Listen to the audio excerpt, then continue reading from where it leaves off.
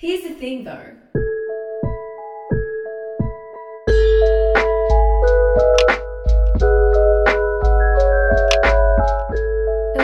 Hello, and welcome to another episode of our podcast, Here's the Thing Though. My name is Saliha and I'm your host for today. I'm here with my producer/editor, Mitch Price. Hello. Before we begin, we'd like to acknowledge the Darug and Ku-ring-gai people who are the traditional owners of the land that we are recording on today. Today is Invasion Day, and we want to extend our respect, love and support to all First Nations people past, present and future on this day of mourning. As we say every week, we are recording on stolen land, and sovereignty was never ceded. This country is illegally occupied. Mitch and I are settlers on this land, and we actively benefit from the displacement, dehumanization and genocide of First Nations people daily, and we will work every day to decolonize ourselves and this land and stand strong in our allyship to First Nations people. Always was, always will be Aboriginal land.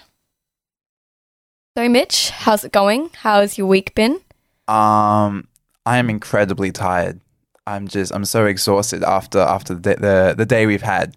So if I don't say anything intelligent, that's probably why. And if you think I normally don't say anything intelligent, then I guess it's just business as usual today. Oh no. How are you? How have you been? How has your day been? My week has been good. I've seen my family a lot, which has actually been really nice. I've spent a lot of time with my family. Today was really good. It's Invasion Day, as I mentioned earlier. We had a pretty early morning because we went to the 9 a.m. protest in Sydney, and it just took longer than I thought it would to get there because of public holiday transport and stuff. So we were just up way earlier than we wanted to be. We're a bit tired because we're recording in the evening now. We're kind of recording pretty much at night, and it's just probably a mistake on our part to start this late. But you know what? It's been a busy day. We went to the protest today, and it was really hot, but really good. The speakers were amazing. We're actually going to talk a lot about that for maybe the third half of the podcast today, just some follow-up, because last week's episode was on Australia Day, or specifically why Australia Day shouldn't exist, and we got a lot of good feedback for that episode, a lot of people sharing it, a lot of people talking about it, so we thought we would do follow up on what actually happened today and some of the kind of politics around this year's Invasion Day in particular. So I guess that's how I'll start our episode with that. Because even just the lead up to the Invasion Day protest today has been chaotic. They always are, with police constantly threatening violence every year. It was the same last year as well. I remember going to the Invasion Day protest, which was massive, by the way. Tens of thousands of people were there in Sydney. And the police are always there in their riot gear with their horses, telling everybody that if you're there, here's a drama that's going to happen, blah, blah, blah. Lots of violent threats, lots of intimidation. But obviously this year, given COVID, the violence was something people were quite worried about because of the public health orders going on at the moment in Sydney. Outdoor gatherings, just regular outdoor gatherings, have a max attendance of 30 people. And for protests and stuff, I think the maximum we were allowed for this protest was 500 people, which is ridiculous given the fact that the cricket just a few days ago or a week ago had 10,000 or were allowed 10,000 people in attendance, but for some reason, we know why, a First Nations protest was not extended the same respect. So there's been a lot of politics around that. There's been a lot of commentary by conservative journalists and the police commissioner, and the New South Wales Minister for the Police, etc., etc. There was something that I read the other day that really quite enraged me, and I wanted to bring it up. So the New South Wales Police Minister, David Elliott, actually said, quote, I will read the quote to you, "I can't believe any organisation, let alone one that pretends to advocate for Indigenous rights, would say, let's put aside the risk of COVID-19, let's breach public health orders, let's get together despite the pleas of the community asking them not to get together."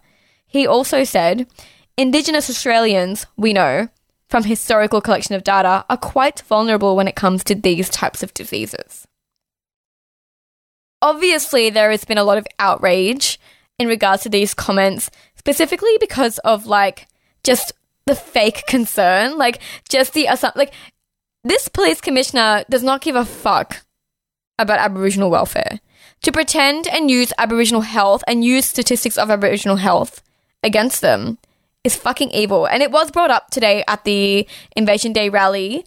We'll add a recording in the pod of Tamika Tai, who pretty much calls David Elliott out in a really wonderful way at the protest for his fake concern. Now. They have no jurisdiction here and they will not harm black bodies today. And if David Elliott, the Minister of New South Wales Police, gave a fuck about black people, he would give justice to the 440 Aboriginal lives that have died in custody.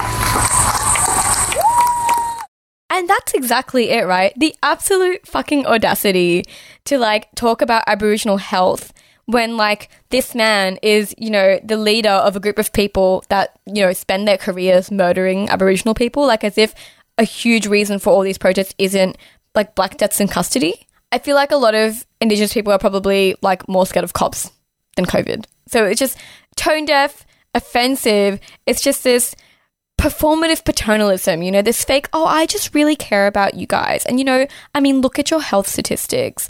And I just actually want to bring something up because there's actually something a lot more insidious going on about this. I've been noticed a trend with conservative people co-opting Aboriginal health statistics to force them into, like, submission. You know, this, like, kind of thing to control and dominate Aboriginal groups by bringing up their own health and their own needs and using it against them. I feel like it's a modern day repetition of the rhetoric of, like, colonizers, you know, during stolen generations when they're like, oh, we stole these children away from their parents because we're protecting them, we're looking after them, they're going to be safer with us.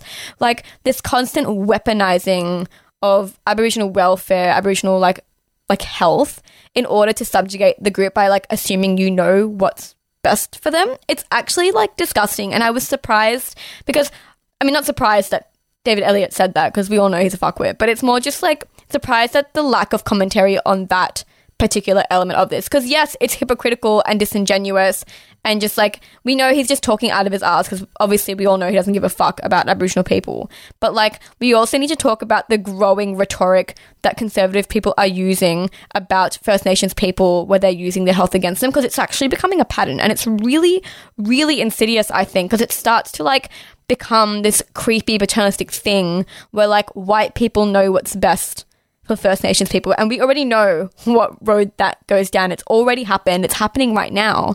And I did want to flag that with you guys because I think it's really important to be critical of the way that a lot of white racist people, or just, I mean, conservatives in general, like, tend to talk about Indigenous people as if they don't have their own autonomy, feelings, thoughts, emotions, culture, everything, you know, as if Aboriginal people aren't people, as if they're, like, babies or children or pets. It's fucked up. I also think it's amusing to mention that David Elliott is the same police minister who said that he'd be happy for his children to be strip searched. So, I mean, he just has a history of just being a piece of shit. So, yeah.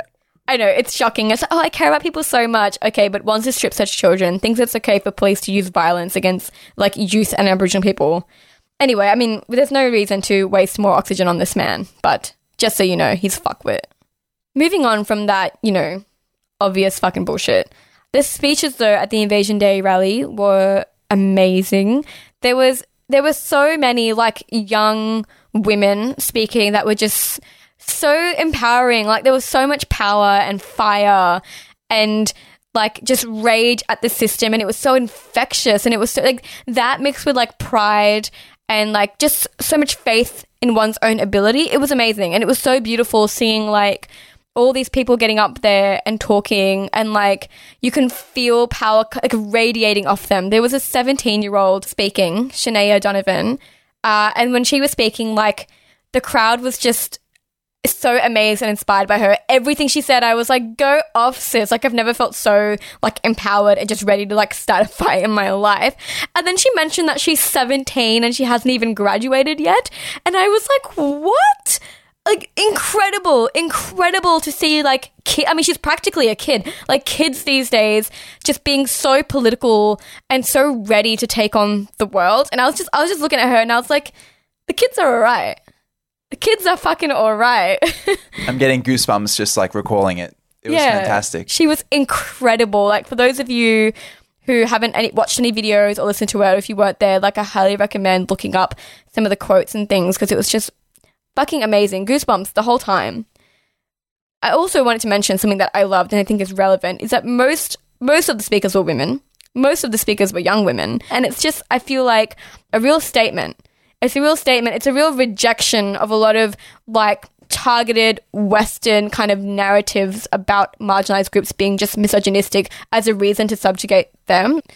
One thing I wanted to mention that I didn't really like at the protest was actually David Shoebridge's speech at the end. David Shoebridge is a Greens MP. He's a white man. I actually normally really love the stuff that he has to say. Like, he's very progressive, and he's always fighting for, like, the same causes that we are, but, you know, in a parliamentary way. But he's pretty good, and, like, even when he spoke last year at the Invasion Day rally, and he speaks at, like, he's at, like, every rally, and he's normally got really good things to say, but I was just, like, really not impressed with what he had to say today, because I just felt like his speech at the end kind of undermined all the speeches preceding him that were by First Nations people. There was just this idea of, like, trying to tame the radical energy that was coming off. And, like, the speeches were radical. We'll insert an audio of Lizzie Jarrett, who is, like, calling for revolution, you know, like, full radical, amazing left-wing politics. Like, that was the vibe. It's incredible. Hey everyone, this is Mitch from the future just jumping in for a second because we accidentally mixed up our audio and incorrectly identified the speaker just now as Lizzie Jarrett, when actually it was Linda June Ko. We're really sorry for that. It was really irresponsible on our part, and thank you to Amanda for correcting us. So anyways, on with the show.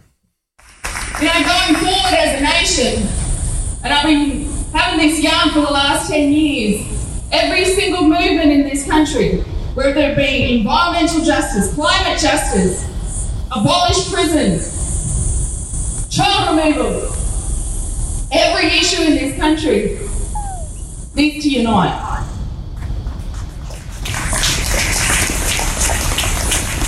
We need to come together under one cause, and that is to abolish this system.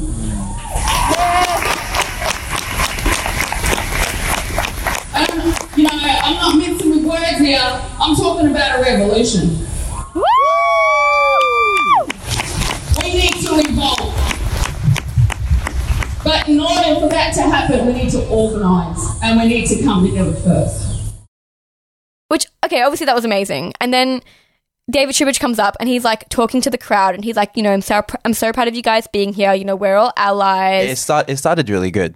And then it kind of moves into, like, but you know what? We're not the revolutionaries that the media says we are. We're peaceful protesters. You know, we do our change in parliament. And I was like, that's not true. And actually, that's just against what everybody else just said. Like, all the other, like, speakers are talking about, like, radical change and revolution.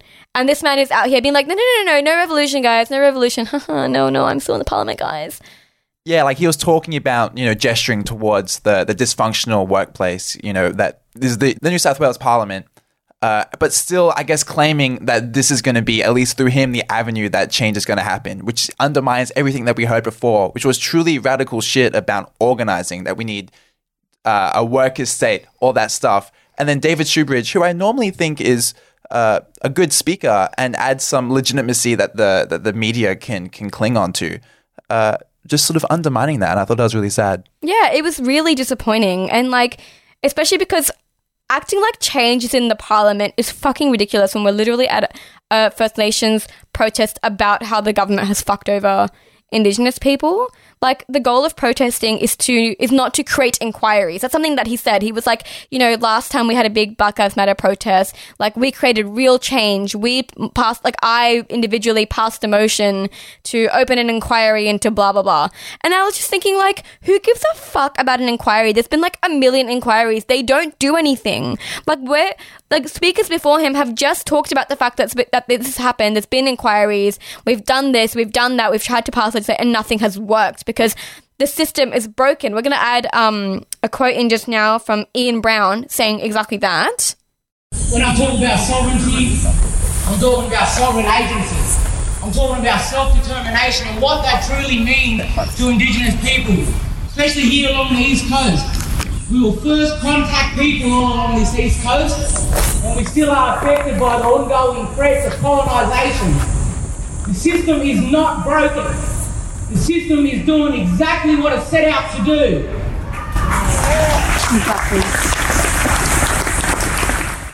And I wanted to put that in because it illustrates the radical nature of what we're talking about, that we want to abolish the system. We want to give land back to its rightful owners.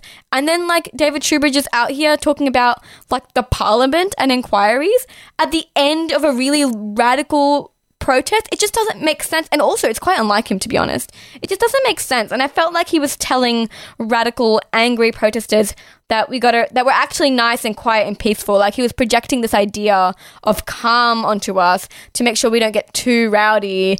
And look, maybe that's not true in terms of what his intentions were, but it definitely felt like that as an audience member. And it seems that a few people around us also kind of felt it was a bit off the mark. He was being too, like, bureaucratic in his approach to the situation when everyone before him is like, fuck the government, fuck the police, fuck the parliament. Like, we want to put the governance of this land back into First Nations people's hands. So who cares about an inquiry?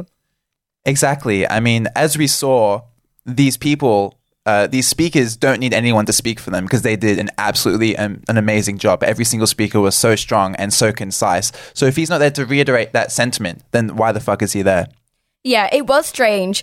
And it did kind of just feel like a white man standing up and just speaking for the sake of, like, the media. Like, it just felt like some PR damage control because things were getting, like, in like a verbal sense, pretty radical. I mean, the protest was very calm in the sense that we were all sitting cross-legged on the ground in a very wholesome kindergarten school kind of way. But, like, I feel like because the media is recording what's happening and they're going to broadcast some of this, they are going to broadcast what he said, and he really watered down the radical sentiments of the protest. And I didn't like that because we were actually getting somewhere. And now it's just, I feel like this is the problem with some like lowercase liberal, not like Liberal Party liberal, but just like some liberal kind of left-wing activists. It's like they're so pro-rights and movement, but the moment we kind of shift away from government into like radical worker kind of revolution, they like disappear or they like changed the statement, and I'm just like, oh, I don't know, I don't agree with this. But yeah, that was my my uncomfortable moment.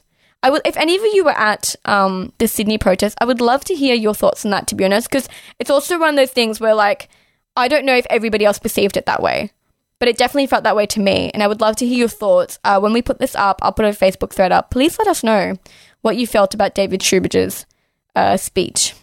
So yeah, the protest was just like, it was like amazing in the sense that I felt so alive, for the first time in a long time.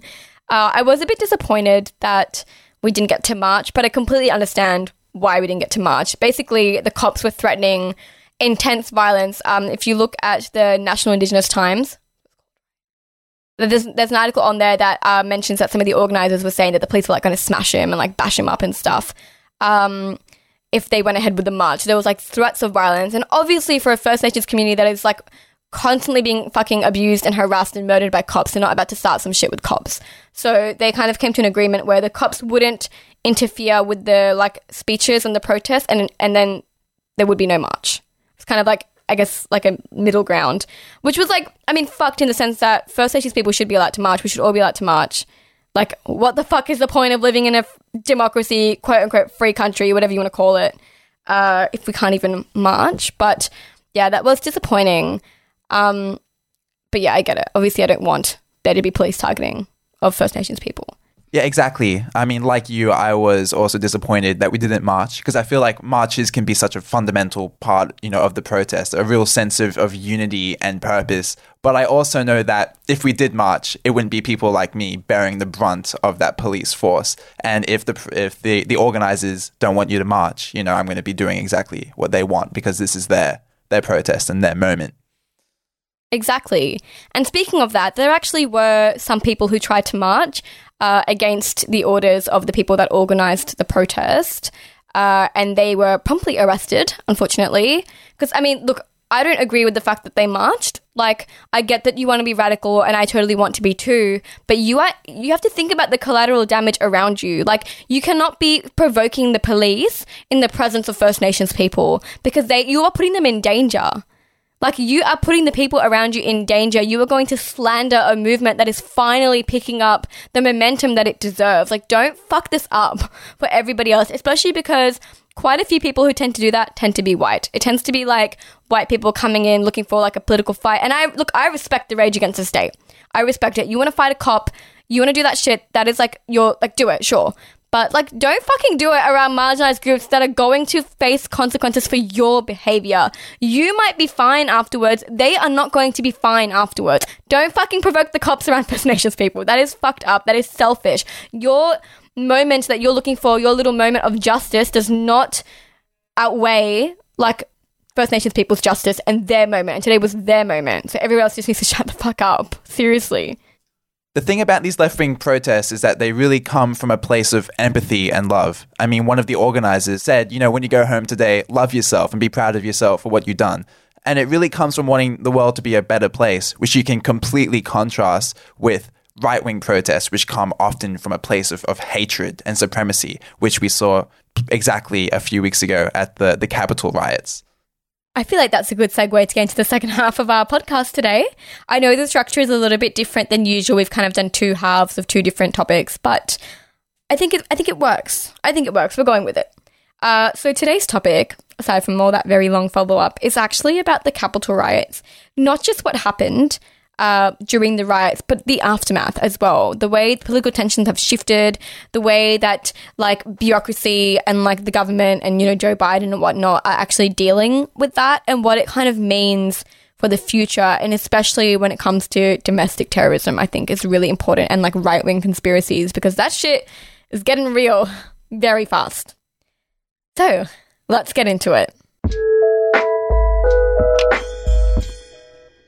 As many of you know, on the 6th of January, Trump's protest/rally thing, I don't even know what to call it, went out of control, and his supporters ended up literally storming the Capitol building in Washington, D.C., while Congress were there counting votes to confirm Joe Biden's presidency. I mean, they already knew the numbers, but it was like a formality. It was supposed to be a boring event, but that is not what happened. It was actually quite terrifying. These right-wing people like stormed the building, trashed it. There was a lot of dramas between the cops and them, and not the way you would expect. And even just the photos like coming out of this event are honestly apocalyptic. Like, there are images of like the rioters literally scaling the wall to get in, and it looks like a fucking zombie apocalypse. Like, it looks like those zombie videos when you see the zombies like climbing up the wall to like get to people. It's freaky as fuck. Eventually, law enforcement did get it under control. There was a curfew implemented. There were 5 deaths and like 50-something injuries, but it was pretty fucking chaotic. And it's thrown like not just American politics, but world politics into a lot of discussions and debates that I find very interesting. The first one, and I think the most obvious one, and the most immediate one, was about the relationship between police and the rioters. There's been a lot of hysteria, understandably so, because there's like actual like footage of police like helping the rioters. There's a TikTok video that's gone viral. It's on news.com.au of like police literally just opening the gate and letting rioters in, and like the rioters are like laughing and like shoulder bumping them and stuff, and it just seems like they're having a jolly good time. And then there's been other claims about like police taking selfies, which is true. Police were definitely taking selfies with rioters, but there's some contention about this particular one. Mitch was telling me earlier that apparently this is like a thing cops do at a lot of riots for like apparently it's a de-escalation technique to neutralize a hostile, but take that with a grain of salt. Yeah, I just feel like that's a pretty fucking convenient excuse to explain why cops were taking selfies with rioters, because what I noticed about that is like when you go to a Black Lives Matter protest, your instinct is not to take photos with cops because you don't see them as your friend. But when like these people at these protests, they actually see cops as their friends, like their buddies. They just let each other in, like they're one of each other. And the police response was really delayed. There were claims by the police that they actually they were so underprepared. They just had no idea that this was going to happen. And there's been a lot of frustration and anger about that because it was premeditated, as far as most of us are aware. Like, even before it happened, I was like on socials and I was seeing like tweets and Instagram posts everywhere about, you know, I'm locking my doors and staying on site on January 6th and blah, blah, blah. And like there was so much fear among marginalized communities on that day because we all knew what was coming. Like these things were premeditated. There are actually articles at the moment. There's an ABC one, I think, that like talks about the fact that there's proof that at least some of this was premeditated and actually organized by the grassroots campaigners under Trump. Whether or not Trump organized it is a whole other debate, but it's definite that like it was premeditated. Like people came and like brought their weaponry and like people traveled like through several states to come to this thing and fuck shit up. Like there are people bragging on social media about their behavior at the riot and what they did and posting selfies of them like, you know, destroying like desks and statues and artworks and whatever. It was very much like a calculated and planned event, and I'd probably call it a domestic terrorist attack. That's kind of what it was. Like they only were there to intimidate and strike fear. It was an attempted coup in the name of Donald Trump. Like they were trying to deny Joe Biden presidency despite having lost the election. They were going to take over by brute force.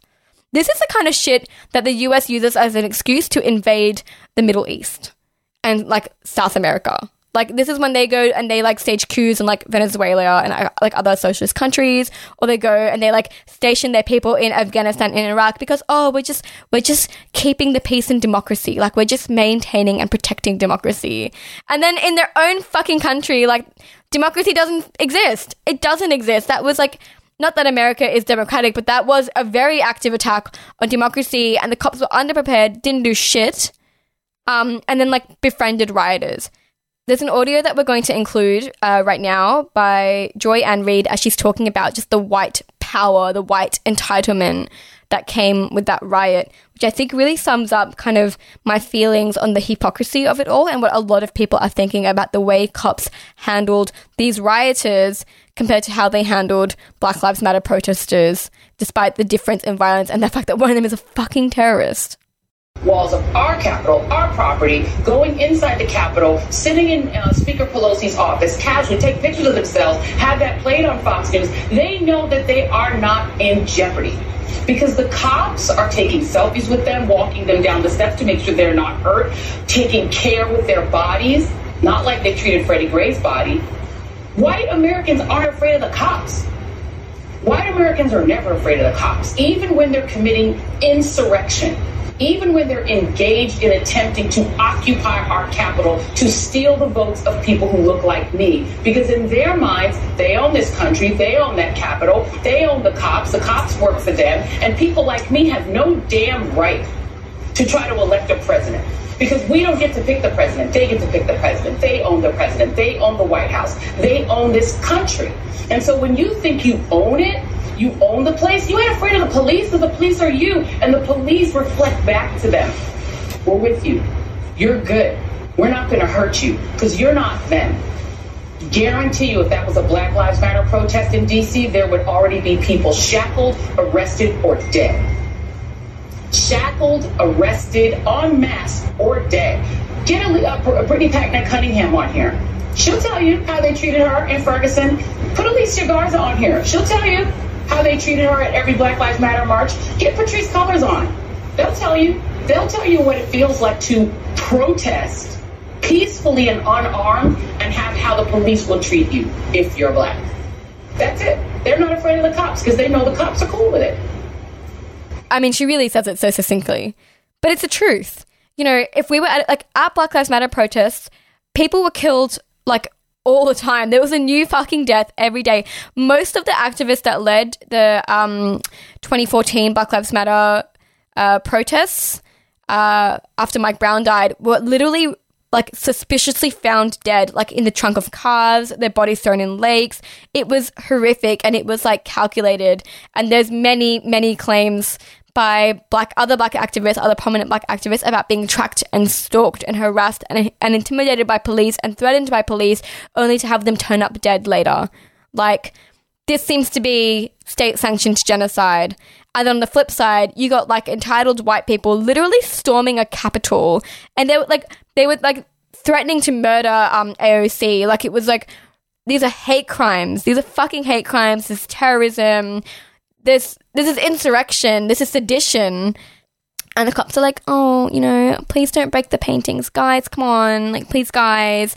The fact that only one woman or one person died of police violence, considering this is America, the numbers are so fucking low. Like, so low. And this is probably, like, the most violent kind of thing to happen in America in a very long time if we're going to talk about, like, riots. It's just ridiculous. It's actually just ridiculous. And the outrage, I mean, is not lost on the world. It's not just us being outraged. It's like everybody knows how fucked America is, but like this last demonstration and the way the police responded to it has kind of hit the nail into the coffin a little bit. Like, I think people are just like, yeah, I'm fucking done. Like, I'm done. The police themselves claimed after the TikTok video of cops opening the gates went viral that rioters used quote unquote chemical irritants on them to coerce them into opening the gates. But if you watch the videos, they're looking pretty chummy. And also, like, what chemical irritant? Like, they're not even giving specifics, but, like, what's interesting now, because while this is, like, extraordinary and shocking, it's not necessarily interesting. It's pretty old, like, information. None of this is new to us. We know that that country is built on white supremacy. But what I want to kind of really dive into is the response to the situation. So Joe Biden, on his second day of presidency, announced like a new kind of investigation into the way domestic terrorism is kind of talked about in the parliament. So he's doing like a new assessment of domestic terrorism laws. And there's been a lot of talk among him and other commentators about like really cracking down on domestic terrorism, you know, potentially introducing new laws to control it. But I think something that we really need to discuss is like who that impacts and who we're talking about when we talk about domestic terrorism. Because I mean, let's even discuss the terminology used in a lot of the articles. I have done a lot of research on this Capitol thing. I've got so many tabs open, just reading article after article after article about how they explained what happened at the Capitol. And almost none of them actually call the rioters terrorists, right? They call them rioters. They call them insurgents. They call them protesters. Some even just refer to them simply as Trump supporters. You know, they're just Trump supporters. Like, that's what they are. And I find it very interesting that even articles that are literally about domestic terrorism in the wake of the Capitol takeover, like these articles are literally about the fact that there may be potential legislation and changes in the way the government is run to tackle domestic terrorism, specifically in relation to the Capitol, never actually use the word terrorism or terrorist referring to the people who stormed the Capitol. And it's like, how are you saying that this led to a discussion on domestic terrorism but not calling them terrorists? There is just this really innate absolute refusal to view white people as terrorists. Even when they are doing literally textbook what terrorism is like inciting terror for ideological purposes, which is what they're doing. And it's just, I mean, it's fucking unsurprising to Muslim people like me. I mean, we know it even in Australia, like the amount of times we've had white people pose a danger to society and they're just like mentally ill, or, you know, they're just lone wolves. I mean, the Christchurch terrorist, he's almost never referred to as a terrorist. People are calling this man the Christchurch shooter as if he didn't fucking murder like 55 Muslim people on an ideological basis. He's a terrorist. And like, there seems to be this idea that we don't really say terrorist unless they're actually indicted of terrorism, but you can fucking say terrorist.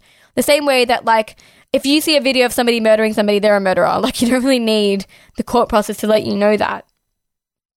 And domestic terrorism, despite being suddenly topical in America, has always been an issue over there.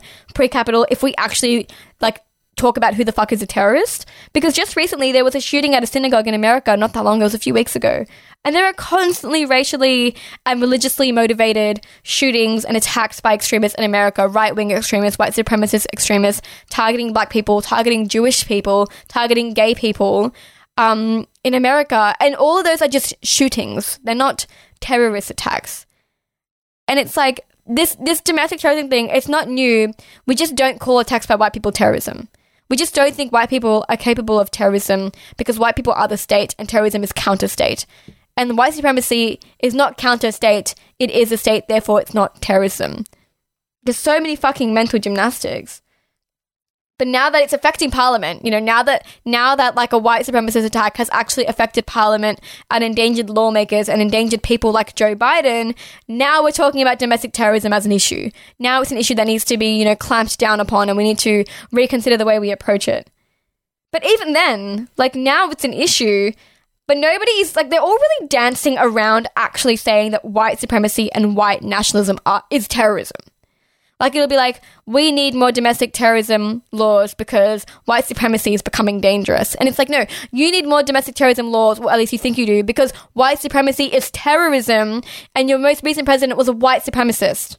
Like, that, there's so much mincing of words, there's so much refusal, like, this cognitive dissonance when it comes to talking about whiteness and white supremacy and white power and white entitlement and then terrorism. And even then, like, let's talk about, you know, increasing, I guess, surveillance, because that's one of the conversations around the aftermath of the Capitol is we need to give the police more resources. We need to give them stronger surveillance power so that we can make sure this doesn't happen again, because clearly the reason that they weren't competent during the Capitol situation was because they were under-resourced and undereducated. There are so many things wrong with that. The first one being, obviously, that is not the case, because I fucking knew that there was going to be a riot, as if the police didn't know, and I'm literally in Australia. But there is it's actually, like, insidious and dangerous to say that, like, the police are incompetent, rather than the fact that they might be in on something or that they might be supporting something. Like, are we really going to call the FBI incompetent for not, like, knowing about this, when in reality they probably knew about it and just didn't do anything? Like, it's a really damaging idea, because what does it imply about previous intelligence and surveillance towards Muslim people? Because even in this country, like in Australia, we have pretty fucking, like, draconic terrorism laws here, despite the fact that we haven't really had any terrorist attacks here. But after the American and the European ones, our government very sneakily introduced a lot of very draconic and fucked up terrorism laws that actually, and I remember writing an article about this in uni, but, like, law professors have said that these actually violate human rights, because under, like, our domestic terrorism laws in Australia, you can actually detain somebody indefinitely without a charge, which is, like, fucked up. You can detain somebody indefinitely on a suspicion. And the problem with these laws is they will never be applied to white people. And this is why I have an issue with these ideas now, and a lot of, especially, like, it's coming from a lot of left, like, white leftists as well. Like, see, white supremacy is terrorism, this is why we need stronger terrorism laws. And I'm like, no, because they're going to make stronger terrorism laws and use the Capitol as an excuse to do it, and then they're only going to use those laws against Muslims. And they were going to use those laws to terrorize and surveil and like, attack Muslim people and destroy our communities. We are the ones who are going to bear the brunt of this issue. We didn't fucking do anything. It's what happens already here in Australia. You hear, well, you probably don't hear, but it happens. So many raids against Muslim communities. We are, like, constantly fucking terrorized by the police in this country. The media never talks about it because they never find anything. But it happens all the fucking time, and it's legal under our domestic terror laws that people think we don't use because we don't have terrorism here. It is so insidious.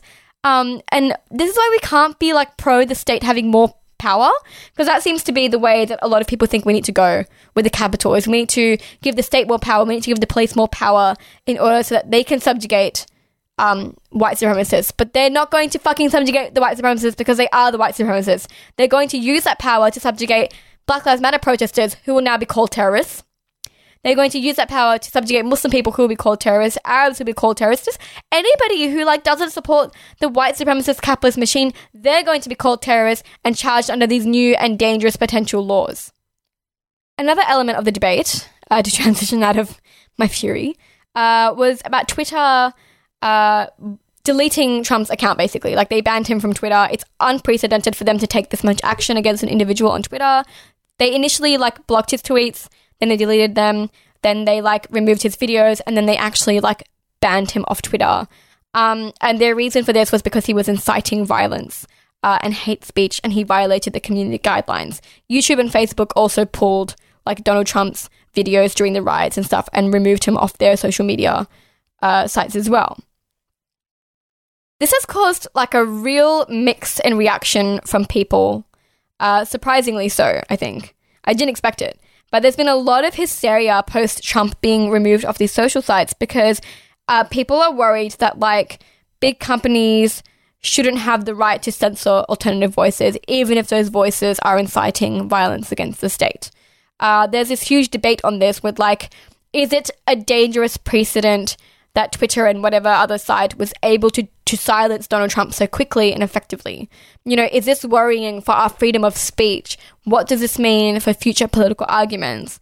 On the one hand, I think people are like, well, you know, I mean, he did violate their guidelines and they are within their rights because it's a contract. So, like, when you sign up to the site, you agree to abide by their rules. And if you, like, disobey the rules or violate the rules, they have the right to kick you off. Like, that is the agreement. The same way that anywhere you go, society has rules that people enact. And if you want to be part of that society, you have to abide by those rules. The same way you can get fired at work for doing other dumb shit. Like, it's, you know, just the way it is. And they are, like, within every right because that is the terms for using their site. So a lot of people are just like, you know what, like, he broke the rules, he pays for it, and that's kind of it. The other side of the debate is like, is this a step backwards for free speech, and is this authoritarian? Like, is this big companies, big corporations under capitalism becoming authoritarian and actually having more power than the fucking government in order to control what we can see and what we can, like, engage with? And the idea is kind of just like, do we trust them to only use this power for good? Do we trust them to only block people who are inciting right-wing rage, because now that we've done it to Trump, they can kind of do it to anyone. You know, like, who's next? What if next time it's a left-wing group inciting violence against a white supremacy state? That's obviously a completely different context, and most leftists would support that, but if that's also inciting violence, it can also be banned.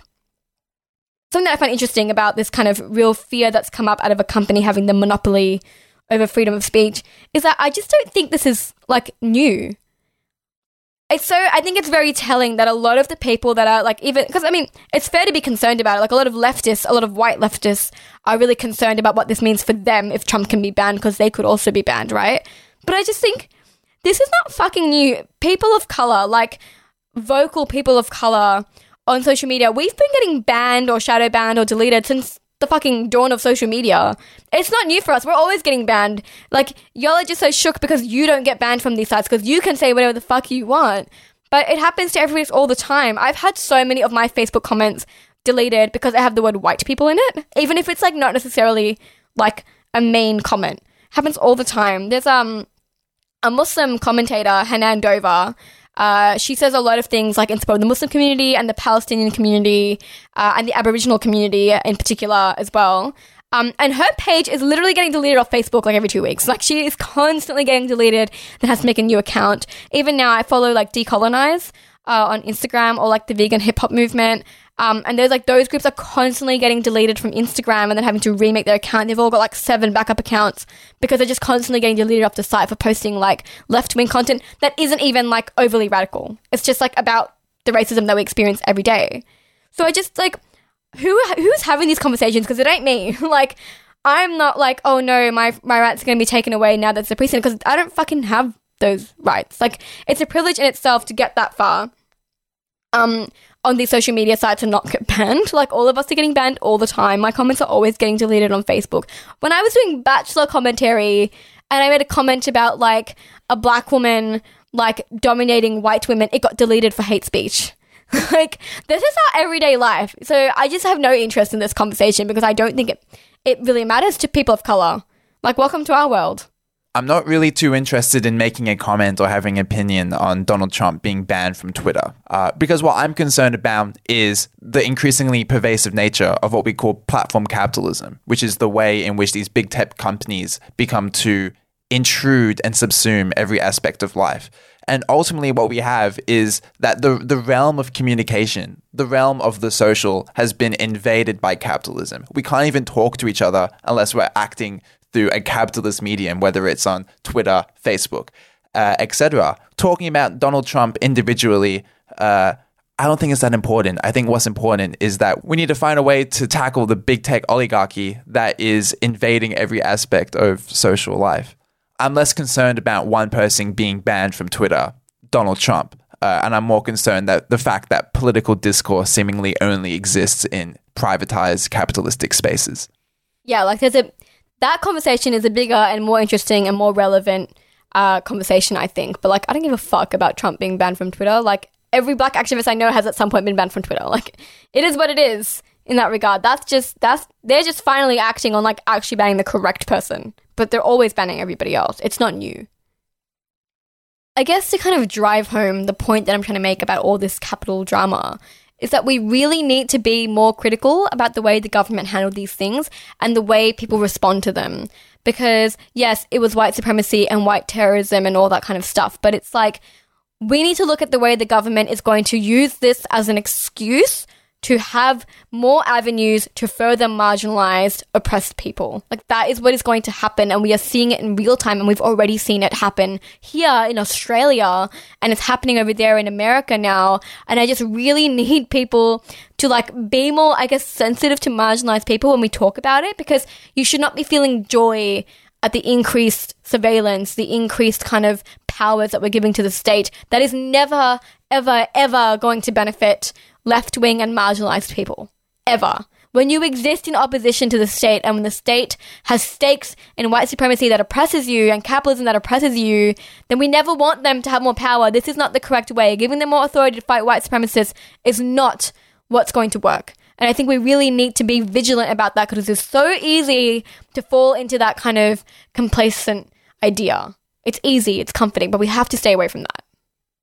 I think what is also important to note is that what we saw on January 6th was a group of white supremacists trying to break down the institution that enforces and empowers their white supremacy. I mean, in that way, it's a bit amusing and just seeing the sort of the strange incompetency of the protests, of the riots, I mean.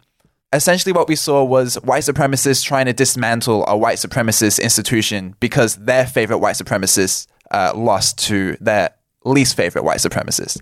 And then it's these same white supremacists that we are also relying on to, like, protect us from other white supremacists. It's not going to happen. We got to drop that. That's over. The real power and protection that we have comes from the unity we have with other marginalized people, with other working class people, with other left-wing people. And that's why protests like today are so important. That's why they're so important. Having that unity between us, having that respect and love for each other is the only thing we can rely on against, you know, things like white supremacy and capitalism and colonialism, because that shit is not our friend. Never will be.